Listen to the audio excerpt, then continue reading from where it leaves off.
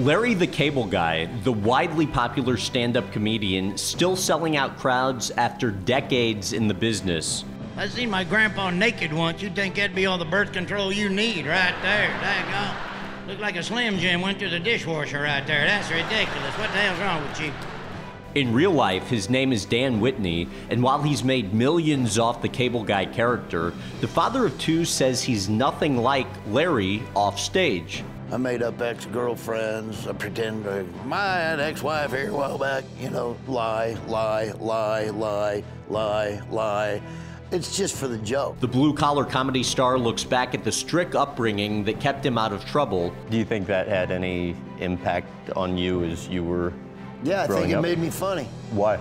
Details the non-stop radio work that catapulted him onto the comedy circuit. And it would be a huge radio promotion. It would sell out the week. And remembers the defining career moment that still touches him today. What about it made you so emotional? It's just everything you worked for. All that's coming up next, right here on the In Depth with Graham Bensinger podcast. How often do you write jokes? You know what? All the time. You're out with buddies or you're around the house, your kids do something. I'm a one-liner guy, so I always, if something happens, you just, you write, oh, that's funny. You crank it out, oh, that's hilarious. For instance, let me show you. Out to dinner yesterday. We're out at dinner yesterday. I said, I got to remember that. I'm a fan of Peyton Manning. Right. I always give Peyton Manning a hard time. Whenever I see him, I could go Big Red, because he never beat Nebraska. That's pretty cool. So he got an award at the dinner, and the joke was popped out. Wow, look at Peyton Manning. You could play the sizzle reel on his forehead. That's a funny joke. I hope Peyton would think that's funny. I was watching TV a couple of days ago, and there's the DealDash.com commercial where you can bid on items and get them cheaper. Mm-hmm. And I just came up with, I got my wife, I can just picture this guy coming on and going, I got my wife a 1,700 pair of fake boobs for $14 on DealDash.com. I thought that was funny, so I wrote it down. So I just come up with goofy stuff, and I write them down, and then I incorporate them in my act. I have a crazy, there's a couple other comedians. Seinfeld does it like this, and I knew there was a couple other comedians that did it like this, but I'm a baseball fan. So I have my act. That's the major leagues. Right. That is my act. I'm all one-liners. So in my act, there's probably anywhere from in an hour and 15-minute act, there's probably between 270 and 310 punchlines, depending on which way I'm doing my act or how many minutes if I'm doing an hour 12, an hour 15, an hour 10. Right. So punchlines, because I'm a one-liner guy. Right, which is much different from a typical comedian. It's a different kind of act. Stories. There's observational, there's political, observational, there's props, there's physical, and I'm a one-liner guy. So that's what I write. So I have those jokes. Those are the major league jokes. And then I have pages and pages and pages of one-liners. And so I have AAA, AA, and single A. Single A would be these. Okay. They were just born. They were just born this week. That's single A.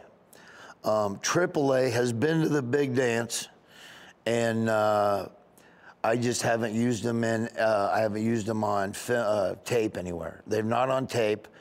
I've rewritten some stuff, so I threw those out. They're still good jokes, but they don't fit anywhere that I'm using right now. Any topics I'm using on, they're really not fitting.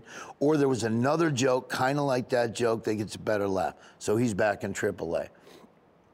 Then you got the AA jokes that worked okay, but they really need to be reworked a little bit. I know there's something there. I just got to figure out what it is. They're your AA.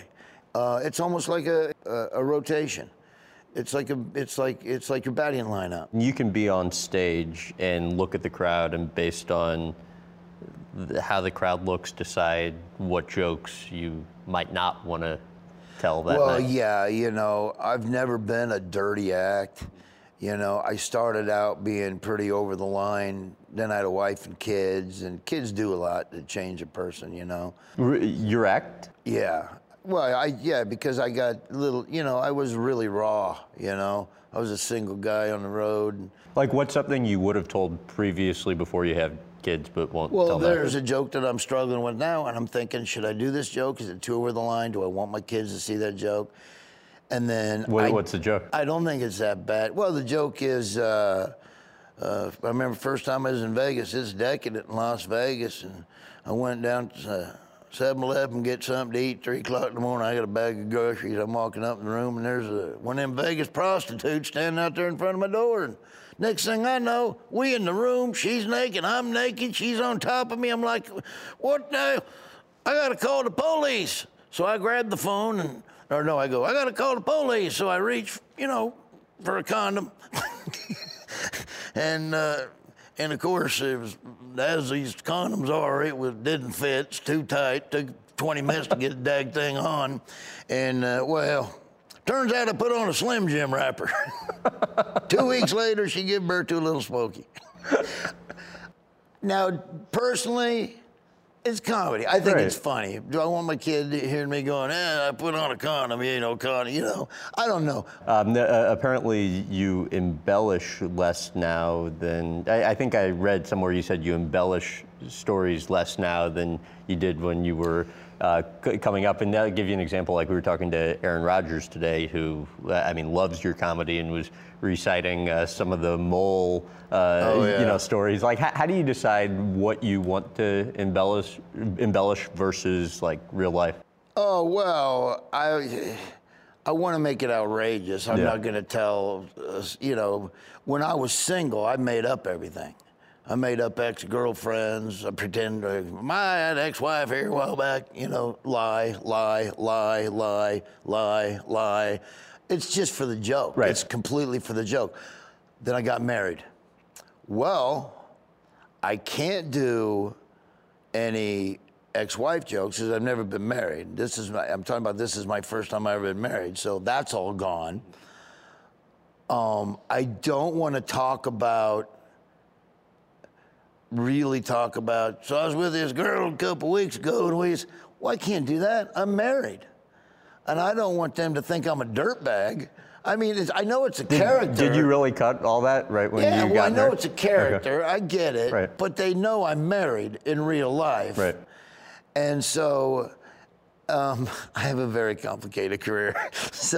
And I didn't want to disrespect my wife by saying, well, how's she gonna feel, So I quit doing that. Then I had kids. So now I can't make up kids anymore because now I got kids. They're giving me enough material on my own. That's the crazy thing about what I do. What I started out doing was complete fantasy, complete character. Radio, theater of the mind, that's what it was. Then when I started doing it on stage, it went from theater of the mind to they're seeing it, to realism.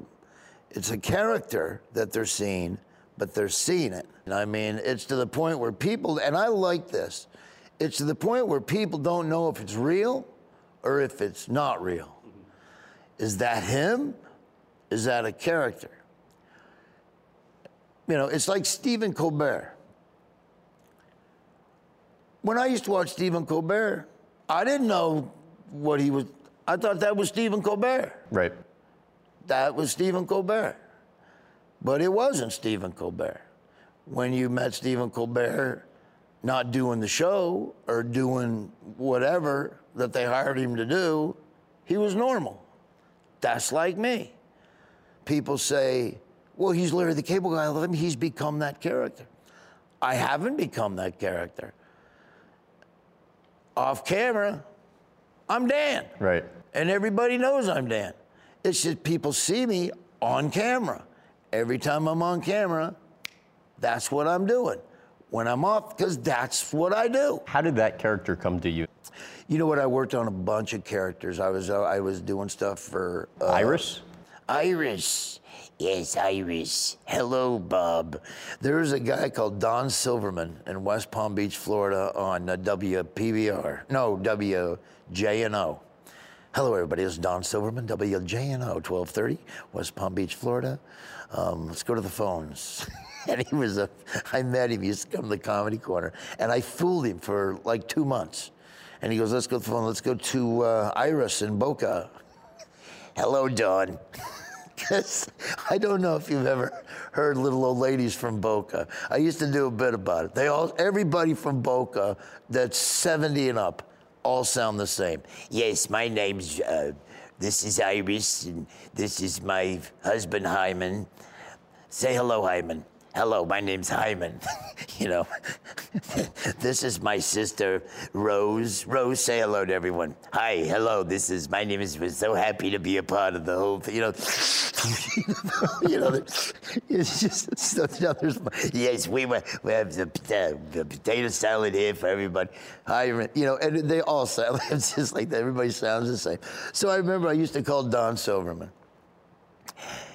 Hello, Don. Wonderful program. Wonderful program. Well, thank you, Iris. What's on your mind? I didn't really have as much of a question, just other than to say that we just love you. We listen to you all the time in Boca, and your just insights really mean a lot to us down here. And I laughed yesterday. You did a thing with that man from Jupiter, and we laughed and laughed. And believe me, we're not laughers. We're not laughers. And he was just like, well, thank you, Iris. All right, Don, we'll be listening to your next segment. I'm very excited about the cooking segment. You know, and I literally had him going. I would call every week. Hello, Don, this is Iris. We go to Iris again, our old friend Iris. You know, and I think he thought it was real. And he loved it, you know, because he thought, here's this lady down there, chain smoking, listening, you know. And then finally one day I called up and I go, hello, Don, I want to comment on the senator. Right? It made me laugh. And I went, hello, Don, I want to comment on the senator. And I kind of went like this. He goes, is this Dan Whitney? And I went, what do you mean, Dan Whitney? I don't even know who he is. I want to talk about the senator. You know, then he got me, right? Then I started laughing. I said, all right, Don, you got me, but I had you for about 4 months. And I hung up. Oh, my gosh. So funny. And it was more popular. When I started doing that on the radio in Tampa Bay, that was more popular. That was the first one. That was more popular than Larry the Cable Guy. Larry the Cable Guy came after Iris. There was Rose and Iris. Rose and Iris are the same kind of deal. 1 minute Rose would call, 1 minute Iris would call. It just depended on who I wanted to be. But they both sounded the same.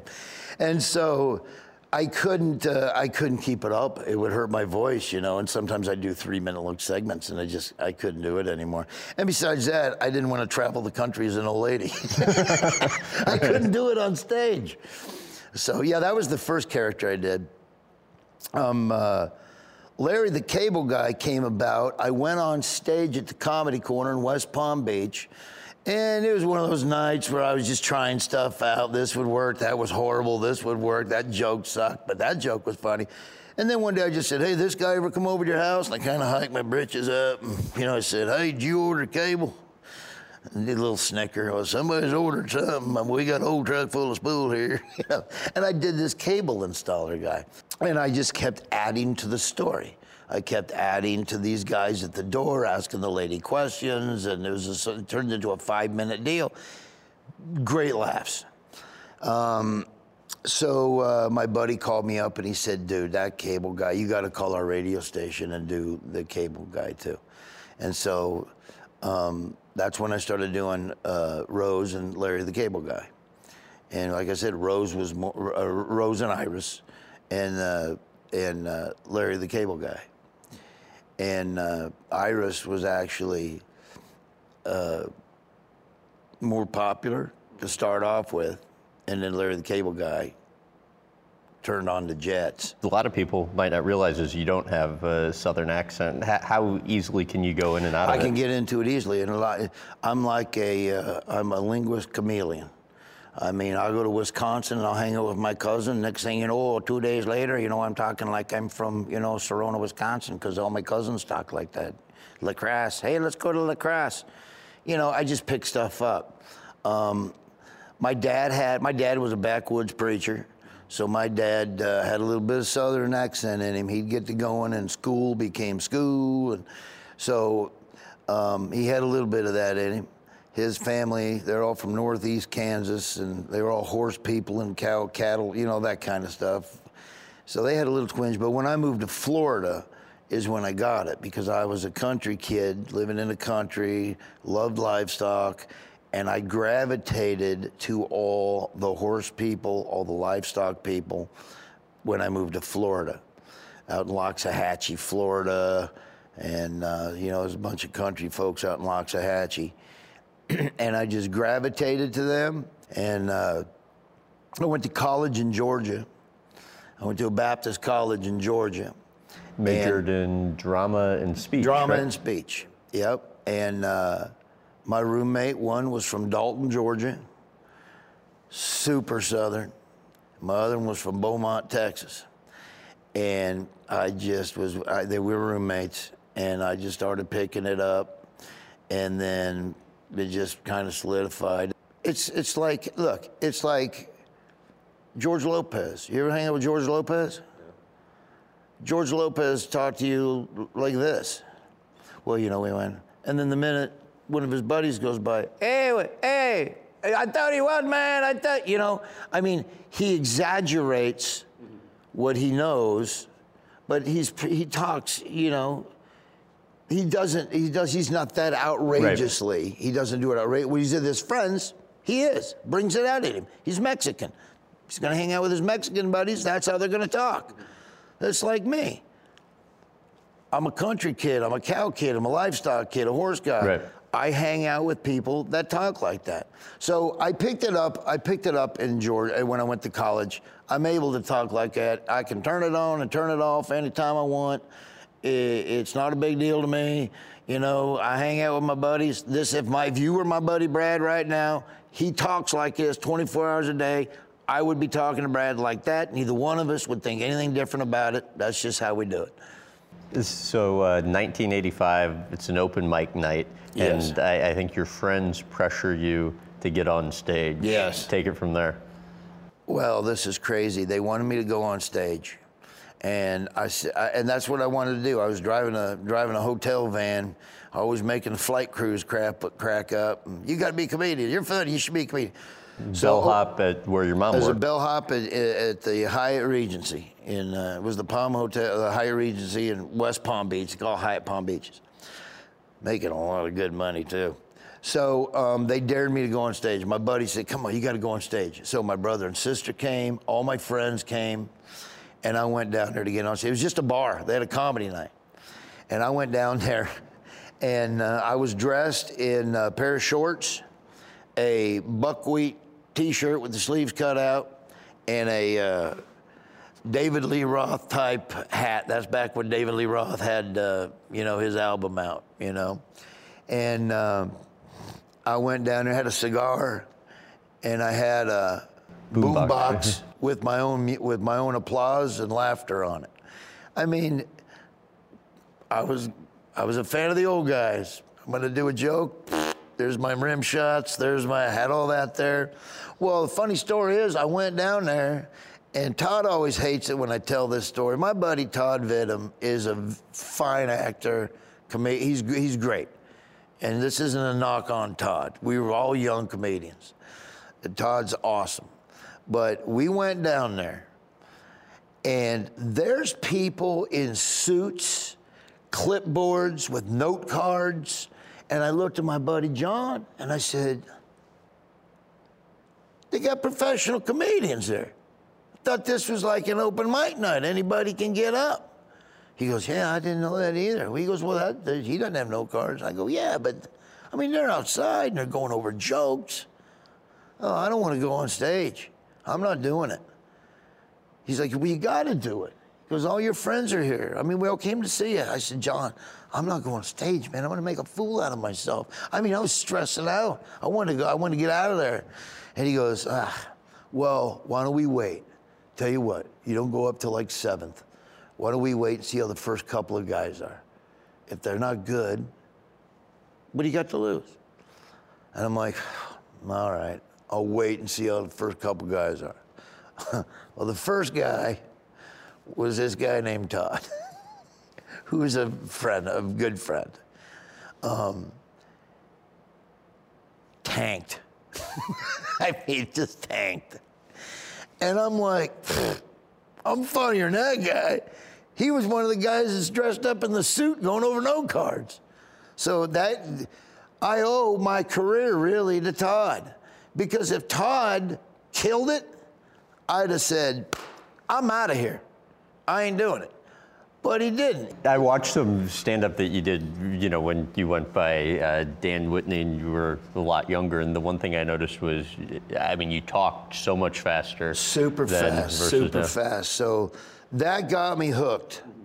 And that's when I knew this is something that I really wanted to pursue. So you're doing stand-up, you're also calling into all these radio stations. At its peak, like how many radio shows were you calling into, how often, and for how many years? At the peak of my calling into radio stations, I had, I'd say, trying to think of that notebook, I had 27 stations across the country. Some I would call 3 days a week. Some I would call 1 day a week. Some I'd call 2 days a week. Some I'd call, did I say 5 days a week already? No. Some I'd call 5 days a week. And it just depended. And I only got paid by 4 of those radio stations. Wow. Because I knew that if I could get on a radio station, I could sell out, I could sell tickets. So what I did was I had some dates where I was a middling, some headline acts, some middle acts. And I said, well, I'm gonna start booking myself in some of these markets as Larry the Cable Guy and just kind of see what happens. And that's when I would go in to do the comedy club and you'd have to go do the radio to promote it. And as soon as I'd walk in there, we go to the first break and the DJ would always go, hey, Dan, what's this thing you're doing on radio, man? You're all over Bitboard. People are talking about this Cable Guy thing. I said, if you want me to do it, just call me up, man, and I'll do a commentary for you. And I can guarantee you, within 2 to 3 months, you will have people wanting to hear it. I was that confident. It was doing so good. And I said, you'll get a sponsor, and it'll pay for itself. If you want to pay me out of sponsor money, do that. The only thing I ask, if you have me on the show, just promote me at the comedy club. Just let people know I'm coming. So it was a win-win. And it would be a huge radio promotion. It would sell out the week. And that's how it started. Do you think the other comedians that you were working with at the time similarly wanted to have the same level of success with you and just didn't realize they had to be as dedicated? I can't speak for other comedians. I really can't. I do know that Jeff Foxworthy always taught me a valuable lesson in comedy if you want to become popular at it, or at least have a chance at it. And it's called show business for a reason. There's a show and there's a business. And there's a lot of people good at the show and they're bad at the business. So if you're really bad at the business, less people are gonna see the show because you don't know how to do the business end so people can come see the show. What did you know that made you good at the business? I knew how to reach out to people, to get up early, to make phone calls, to get your name out there, to show up and do things that cost you money to do. The whole reason I'm on the Blue Collar, that I got on the Blue Collar Comedy Tour, was I had been on the road forever doing Larry the Cable Guy, and it was going great. And I finally had a weekend off for the first time in a month and a half. My manager at the time called me up and said, hey, I know you just got home, but there's a thing that Foxworthy's doing with Andy Griffith and Bill Engvall. And I'd heard about this Blue Collar Tour. It just started. They'd only done maybe 12 shows. But they got rid of one of the guys. They didn't think he was blue collar enough. He's a super nice guy. They just didn't think he was blue collar enough, and it wasn't meshing. So they got rid of him. They were looking for one more guy, but I didn't know this. Here's what she said to me. Here's the bad news. It doesn't pay anything because they don't have a budget. You're the last guy. No airfare, but they'll get your room for the night. And I'm like, well, I want to see Jeff. Jeff and I are friends. I ain't seen Jeff in a while. He's been out on the road a bunch. But the cool thing is, it's at the Ryman Auditorium. I've never worked the Ryman. I would love to work the Ryman. You work the Ryman, there might be somebody in the audience that can see you, because that's Nashville. So I went up there not to see Jeff and to work the Ryman, because it was the Mother Church of Country Music, you know. Flew up to Nashville, went on stage and killed it. I mean, killed it. Well, 3 weeks later, I got the call. Jeff wants you to come up, and the guys want to see you. They want to see if you'll work out with the Blue Collar Tour. We think you'll fit real good with this whole thing. And that's when it all came together. That's when the show and the business, you know, I wasn't getting paid but from 4 radio stations instead of going out after comedy clubs. That's where I say show business. 93, I started doing the radio, 92, 93. And here it is, 1999, 98, 99, 6 years later. So 6 years of phone calls, 5 days a week. Only getting paid for, at the time, from 3 stations then. It all culminated to that one night in Nashville. And if I wasn't good at the business, and if I didn't care, and if I didn't pick up the phone and make phone calls, I would go to bed at 3 o'clock in the morning at home, and I would wake up at 6:15. I mean, for years, I got 4 hours of sleep, 4.5 hours of sleep for years. But it all culminated into something that turns out to be what it is. So, I mean, it's just amazing how that works. How did the Blue Collar Comedy Tour change your life? Well, I mean, it took me from doing comedy clubs to where I was rocking the comedy clubs, but I'm doing, 300 a night. I'm doing 7 shows. So I'm doing 2,100 people, 7 shows, 5 days, which was awesome. I loved it. I went from doing 2,100 people and for a week to 14,000 a night. So now I'm doing, now I'm going from 2,100 a week to 42,000 a weekend. And that's what did it. How well, if at all, do you recall the first time you got a really big paycheck for your work? Oh, well, when we were just curtain jerkers on there, we were only making, we weren't, we were just pulling in good money, better, most people, but Jeff and Bill were doing all that. But I think the first big check I got, was where they wanted me to start going out into some theaters. And they told me, well, we have to do a theater and it's gonna pay you this for the week. And I'm like, really? Holy mackerel. Hey, can I get a jet? Can I fly to it in a jet? Because I always wanted to fly in a jet, because Jeff always flew to his gigs in a jet. So I'm thinking, I can avoid the airport. How much would a little Learjet cost? Because I didn't care. I'd never made that much money in my life. Right. So I'm thinking, well, if the Learjet's half of that, dude, I'm making good money, and I'm flying a Learjet. Right. You know what I mean? Not thinking, well, fly Delta like you normally do, and then you get all that. Right. But I didn't. I flew regular, but and it was like amazing. I'm thinking, wow, you can actually make this much money in comedy. Well, 3 years after I thought that, I was making 15 times what they were offering. Yeah.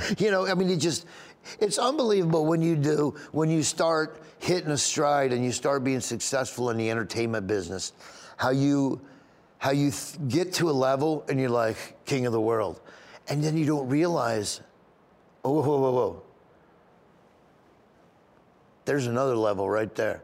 And right below that's another level. And you're still at this level. Even though you think you're at a good level, there's 3 more levels, 4 more levels. And why did you never think that all of the success that you've had would ever come to you?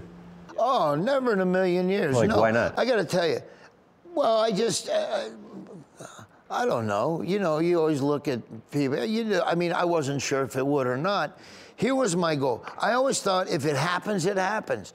Here's what I want to do. I want to do what I enjoy doing for a living and make money at it. I want to be able to make, and maybe if I get married and have a family, I can just make enough to support my family, and this is what I do. That's what I thought. I mean, when I got into the comedy business, I had a figure in my head. Before I quit my job at the hotel, which I never, by the way, have officially quit, the Hyatt Regency gave me a leave of absence to pursue my dreams. And they said, if it doesn't work out, you always got a job with us. That's what they told me. So I just never went back. And you still have the name tag, don't you? I still get the name tag. In case they might need a bellhop for a weekend, I'm there. But I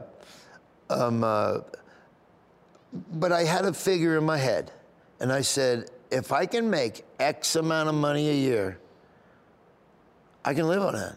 I'm a happy guy. I will be. I've never been, I've never been one of those guys where money, you want to take care of your bills. But, that kind of stuff, I just want to take care of my bills. I never really set out to be this huge star because it's so rare. I mean, when you go into something, how many comedians are there? How many can you count on your hand that can sell out arenas and a stadium or do movies? Right. It's a handful.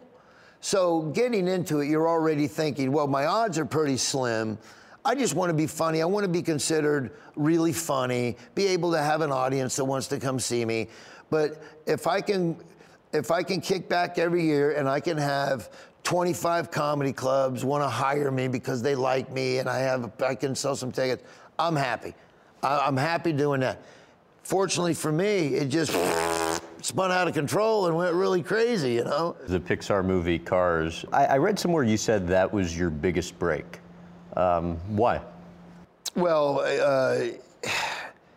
it's a Pixar movie. I mean, I'm a comedian, I'm working in comedy clubs, and I'm doing well, I remember getting the letter in 2002 from them, but I was doing good. I was on the Blue Collar Tour, but this is a huge deal. This is Pixar, right. And I mean, they get major movie stars to do voices for them. So it was funny when I got that. I remember coming home to my house and my Maggie goes, hey, did you check your fax machine? I said, no, why? She goes, hey, we got a really cool offer, but we have to know if you want to do it or not. I think you would love to do it. I said, what is it? She goes, well, just go look at it. You call me, let me know what you think. And Maggie being your manager, agent? Well, she's my manager now, but she was working for my other manager at the time.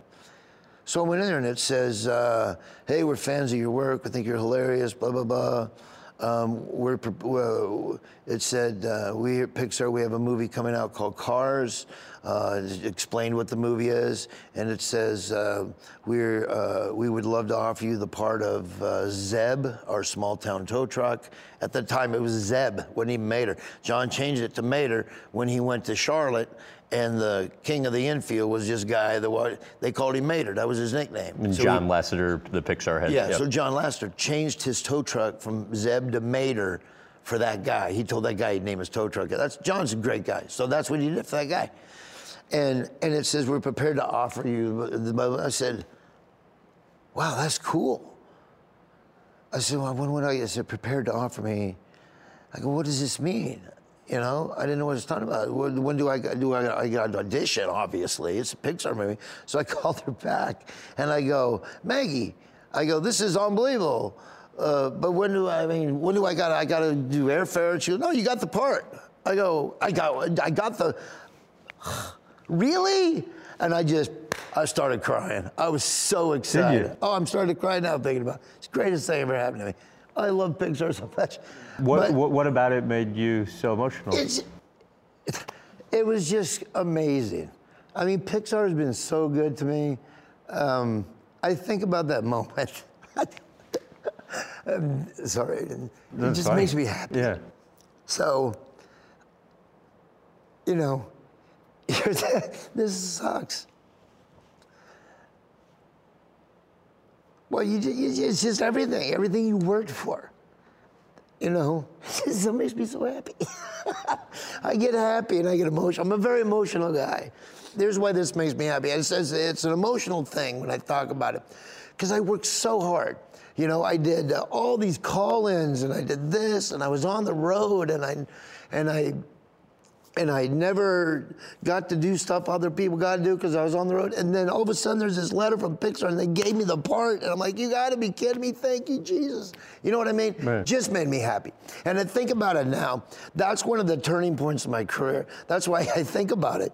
That's why I always get kind of crazy happiness, because it literally changed my life. And the fact that, it introduces me to a whole new audience, you know. It's really funny when I got the part, because it was like, I went out there and John Lasseter came up to me, he gave me a big hug, and he goes, man, I'm a huge fan, you're so funny, blah, blah, blah, you know. And so we went in there, and I got the script, and it's about like this, you know. And he sat there in the thing, and he goes, okay, this is, I mean, look, he goes, I hired you because you're funny, and, you know, this is going to be awesome. I'm so happy that you're my tow truck. And basically, I'll just read the things. We'll do this. We might do a line 10 times. Don't think you're doing bad. I just want to I like different versions of it. So I might do it 3 times. I might do it 15 times. But don't you know, just, so he goes, this is the scene where Mater just shows up on the screen and he says, hello. So I look at the script and I'm trying to think, well, do I need to, you know, I'm trying to think, how am I going to do this? This is the first time I've seen this line, right. You know, so I was just me. I wasn't trying to be anybody but me on stage. This is me. And I remember looking at it and I just went, hey, my name's Mater. Like tomato without the tuh. And I look and John Lasseter goes, that's it. That's my tow truck. Oh man, give me a couple more. I think I got it, but give me a couple more. And I did like 3 more and he goes, oh, this is great. Let's go to the next one.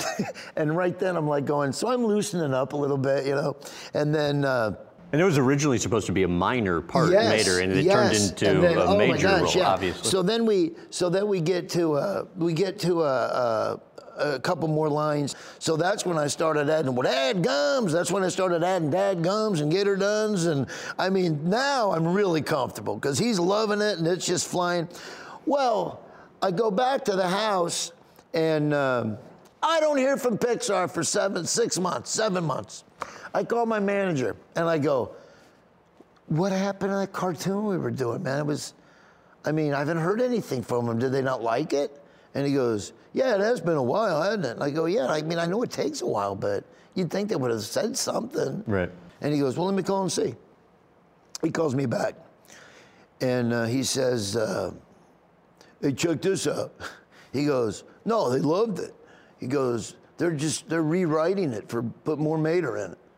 I go, really? Yeah, they love Mater. And then I went back out there. John told me, he says, I got to tell you, he goes, well, this was started out as just a kind of but man, we just love this character. We love what you did to the character. I mean, it's literally one of my favorite characters of any movie that we've done. He goes, so we're adding more to it. Because the animators love animating Mater. He's so precious. Everybody just thinks he's the sweetest little truck. And I'm like, man, that's awesome. So they just wrote more parts and it was great. So there you go. I want to take you back to when you were growing up. right. Pawnee City, Nebraska, 8 miles north at the Kansas border, I think population of a little more than 1,000. How was going to school with your dad as principal? You know what? It was okay. My dad was a disciplinarian, but my dad was cool. He was a good dad. And he was a great principal. All the kids loved him. He was an elementary principal. It did stink, though, when I got we used to have a thing in our school called tallies. And if you got so many tallies, you got in trouble. Mm-hmm. Of course, Elementary principal's kids got a lot of. In what ways was he strict? Well, he was, his dad was pretty tough on him. He's old school, you know. And I asked that too because in reading about you, it seemed like there was like just more there to, you know, that relationship. Like he was really strict and. Well, he was strict in some things and not strict in other things. You know, he's just like, I would say he was probably, he was old school. You know, you do something, you get spanked, taking the belt off, he's gonna spank you. You know, you didn't cross him.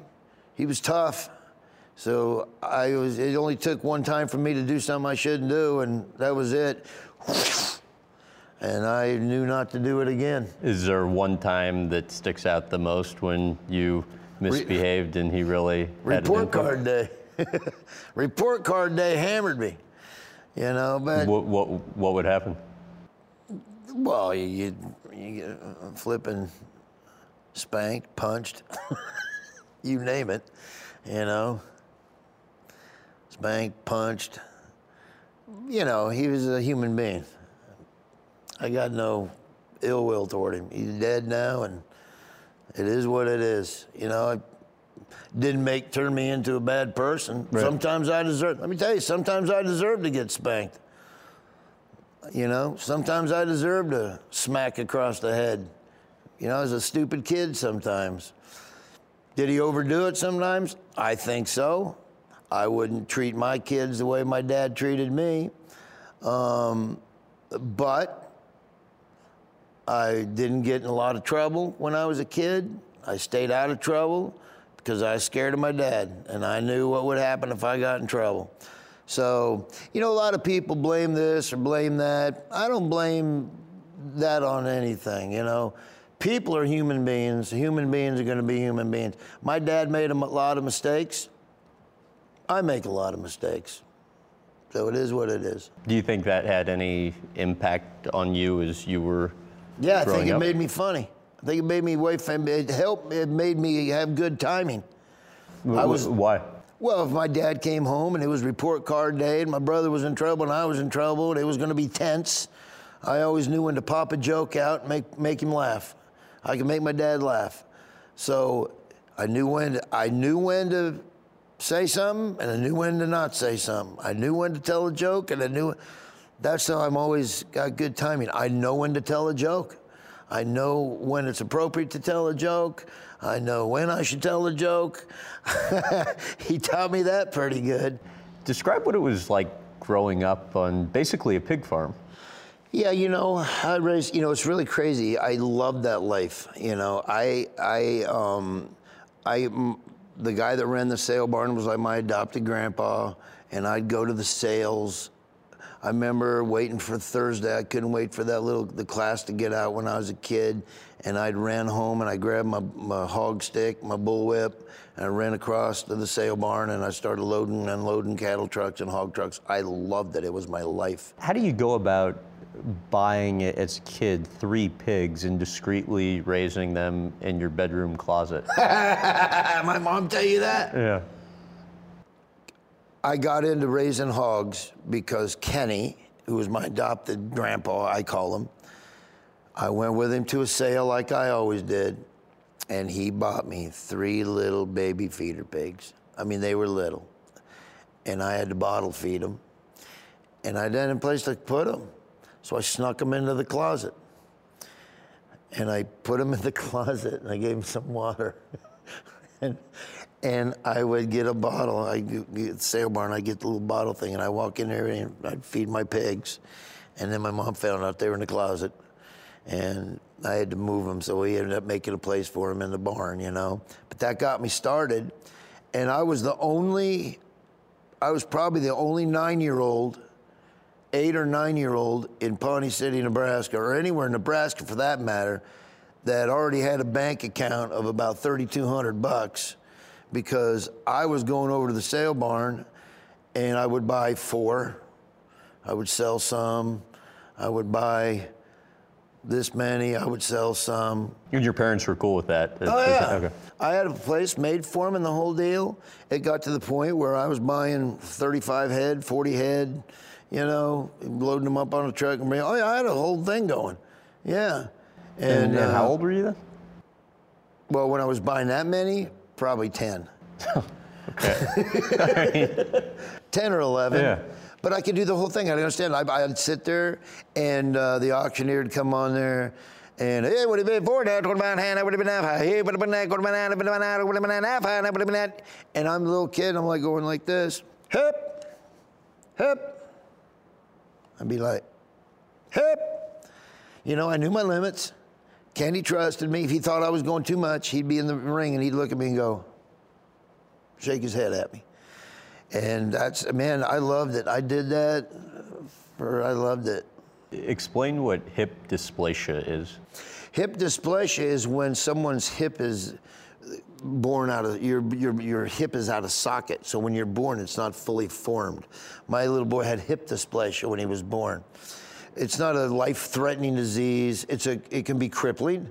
You'd have to have hip surgery later on in life. You might have to have hip surgery in your 30s, your 40s, your 50s.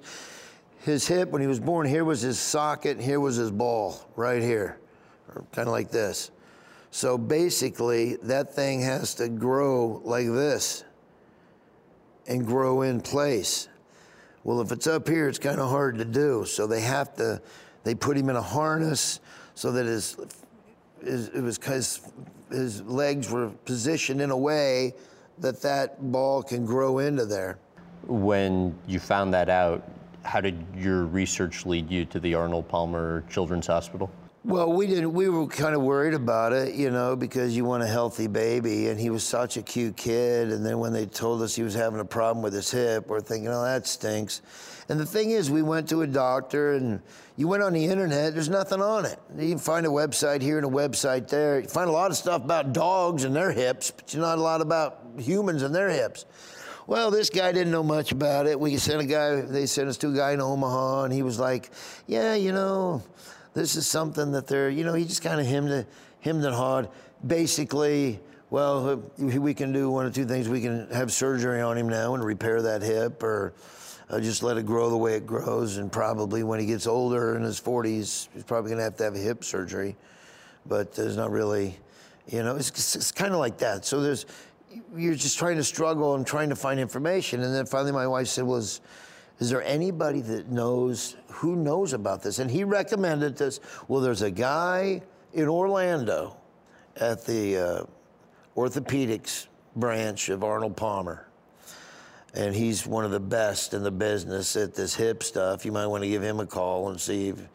So we called Chad Price, Dr. Price, and Chad told us, you know, bring him down here. I've kind of adjusted the Pavlik harness, and I've kind of done some stuff to it. And I've done some research about swaddling kids, and I think that it'll work. He told us what to do with the harness, and he adjusted this and that. And by gosh, a year later,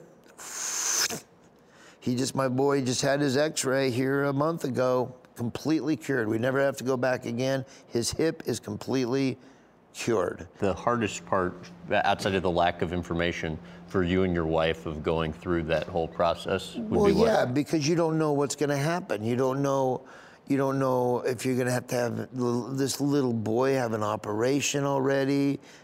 People that have this, they struggle with how do you get information. So that's what we decided to do with Chad. We wanted to form the International Hip Dysplasia Institute, and basically it's a place that people can go and hear other people's stories so that you're not alone, so that you know what this is, that it can be helped, that there's doctors that are all trained in the same way of approaching this problem. And so now when you go on the internet and you want to know about hip dysplasia, it takes you to the International Hip Dysplasia Institute at the Arnold Palmer Children's Hospital. And it was really cool because I was a fan of Arnold Palmer. I love golf. Right. And it was an honor to be able to be a part of Arnold Palmer's hospital and put it in his hospital. And the Wyatt Whitney. It's the Wyatt Whitney Hip Dysplasia Institute. We've done a lot of donations, and Named we after always you. name it after other people, but we thought that this would be pretty awesome to name it after our kid, because if Wyatt didn't have the hip dysplasia problem, this would have never happened. The foundation probably wouldn't even started. So it's the Wyatt Whitney International Hip Dysplasia. And I mean, you donated a fortune. You donated $5 million to make that happen. You, Don't remind me. You, I mean, donated another $1 million to childhood on top advocacy. Of the 5. Right, and then another $1+ million to a rehabilitation hospital. You know, among other things. So, I mean, what? Of all the philanthropy that you've done, what would you say you're most proud of? All of it. I don't put one above the other. They're all people have needs, and if we're able to do it, we should do it. You know, we should do it. I mean, you don't have to do it. I'm not going to make you do it, but you should. I mean, if you're any kind of a person inside, you should want to be able to do stuff like that. So we do a lot of this stuff just because it's fun. It's fun to do. I'll be honest, it's fun to do. So. And now you have your own celebrity golf event. Yeah, we got to. You know what? We have one celebrity golf event a year, and it goes into the Get Her Done Foundation. And the Get Her Done Foundation, we get letters from all over the place. And so we pick 10 to 12 organizations to give to. We'll have a main gift. So the main thing will go here. And then 11 other organizations, it'll get divided up. It can be whatever. It can be 10 grand here, 5 grand there, 25 grand there, 17 grand there. But you know what? Even the smallest donation is helping somebody, you know? And that's what it's all about. Sports. Why did you used to call the Omaha Funny Bone to listen to Nebraska games? I'm a huge Nebraska Cornhusker fan. I grew up, of course, in Nebraska. I was born there. And from the minute I could even know what football was, Nebraska was one of the greatest football teams of all time. There was not a time that I was not alive. Nebraska didn't win 9 to 11 to 9 games a year and go to a New Year's Day bowl game or a major bowl game. We were ranked in the top 15 every year since I've been alive, from 19 that I can remember. So figure from 1970 is probably when I started really, because we were the national champs. Nebraska is 1971 we were national champs. 1970 we were close, but from that time, from the time I was 7, 8 years old till the time I was, so from, you figure from 1970 to 2002. 2002 was the first losing season. We were 7-7. We lost 7 games. We lost more games in one season than we did for the first 6 years of the 90s. And it was devastating. But was it? Yeah. But I'll just always remember, Nebraska, that's what they do, they win. And so I'm a diehard, I was born and raised there, obviously, so I'm a diehard Nebraska fan, right, as you can see. And I used to, before the internet, when I lived in Florida, I didn't get the Nebraska games anymore. So when I started doing stand-up, Nebraska had a game. I'm not getting it on cable here and where I'm at. So I would call the Funny Bone in Omaha, and I would say, hey, can I listen to the game? I got to hear the game. I don't know how to hear the game. And Colleen says, well, you want to listen to it on the phone? I'll put the phone down by the radio. I said, really? She goes, yeah. I said, Colleen, I would love that. She goes, yeah, I don't care. So the game started. Colleen would put the phone by the radio, and then she would just use her other lines. And every now and then she'd go, you still there? I go, Colleen, put it down, slow down. So, all right. She'd put it down, and I would listen. I probably listened to 10 games to the Funny Bone telephone. How true is it that you would schedule your tour dates around Nebraska home All football the time. games? I do not work when Nebraska plays a home game, so I can go to the game. However, this year I think they did schedule one. I'm going to miss one, but it's Northern Illinois, so I think I'll be all right. In high school, you played JV football in Nebraska, varsity football when you went to Florida. How were you as a football player? Not very good. I love football, and I'm not bad at it. I was never big enough. I was always too fat too. I get in a 3-point stance. If I'm going to get in a 3-point stance, you better snap it right away.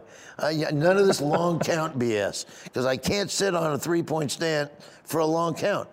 I'll come in for a quick snap, but other than that. You give yourself a hard time about being an athlete, but you had a mid-90s fastball as a baseball player in college. Yeah, I was a baseball fanatic. I still am a baseball fanatic. And fanatic. nobody really knows anything about that. You always hear the football Nebraska stuff. If I knew that I had that much, if I knew I had talent for baseball, I might have went to a different college and tried to play baseball at a baseball college. But I didn't know. I was always timid when it came to athletics. I knew I was good in certain things, but I got intimidated by guys that thought they were good. Did you give consideration to really trying to pursue the baseball thing professionally? No, I didn't, because I started doing stand-up, and it kind of took precedent over the baseball. Okay. But I love baseball, and I was good at it. And that's the one thing I can say I was good at that I want to brag about. I never missed a scoop. I could scoop with the bat, but what I didn't know I could do is throw. I mean, I knew I could throw, but I never ever thought I would be a pitcher. But I remember one time in college, I got the cojones to go out for the baseball team. I couldn't hit very good, but I was a pretty good fielder. I just wanted to give it a shot. I went out for the baseball team, and I was the only left-handed guy on the team. It was a small Christian college in Georgia. I started, and I came out in the bullpen almost every other game. How'd you do? I didn't do too bad. My first year I did bad because I didn't know how to pitch. I was more concerned with throwing strikes than anything else. The next year I played South DeKalb Community College, and I don't remember the score, but I do remember I held them to 2 hits over 7 innings and struck out. It wasn't 8. I think I struck out 7, but I struck out a ton of them, but I only gave up 2 hits. And this is verified by my outfielder and my third baseman. You can call them up. Dave Palmer and Darryl Cobb was my third baseman. Warren Wilson College in Warren Wilson, North Carolina. I hit 95 on the radar gun in the 5th inning. Clocked. Hey, you want to hear a funny story? Let me just say this. Okay. So I tell the coach at Nebraska, at the time he's not there anymore, but I tell the coach before he went to another school, this is about 4 years ago, 5 years ago. I'm telling him this story. You think you can still hit that? I said, no. I said, I bet I'd still throw hard, because we get these, when we're on tour, we play pitch and stuff, and I still throw pretty hard. What do you think you'd hit? I said, I bet I can still throw high 70s. No, man, you're almost 50. I said, I guarantee you. We're throwing, so I'm doing that, right? Well, come down and throw batting practice and take some batting practice with the Huskers. So I went down, it was fun. I took batting practice with the Huskers. All of a sudden, he goes like this, come on, let's get you on the gun. I go, man, I ain't ready. I'm not even like, I got these shoes, I don't even have spikes on. I just came down to hit some balls. You know, I was hitting. Well, let me warm up. So, I warm up a couple, and I warmed up about 5 or 6, and then all of a sudden, I'm kind of buzzing them in. All right, I'm ready. So, hit the, right? I go, oh man, that's pretty good, right? I go, that's got to be, what was it? 52. 52? Get out of here. Well, hold on, let me just, let's says, all right. And I'm not kidding, I put everything I had in there. I tweaked rotate, I mean, it hurt, you know how all your blood rushes, but I fired it. It was a strike, and it popped. The dust came off the mitt, and I'm like going, Mikey, I'm telling you, that's got to be high 60s, at least. 52. I said, all right, get out of here, I'm done. So my baseball career's over with. But back in the day, I was somebody. Is that it? That's it. Wow, you don't want to ask me anything else political? Is there something you want me to ask you? No, I'm just kidding.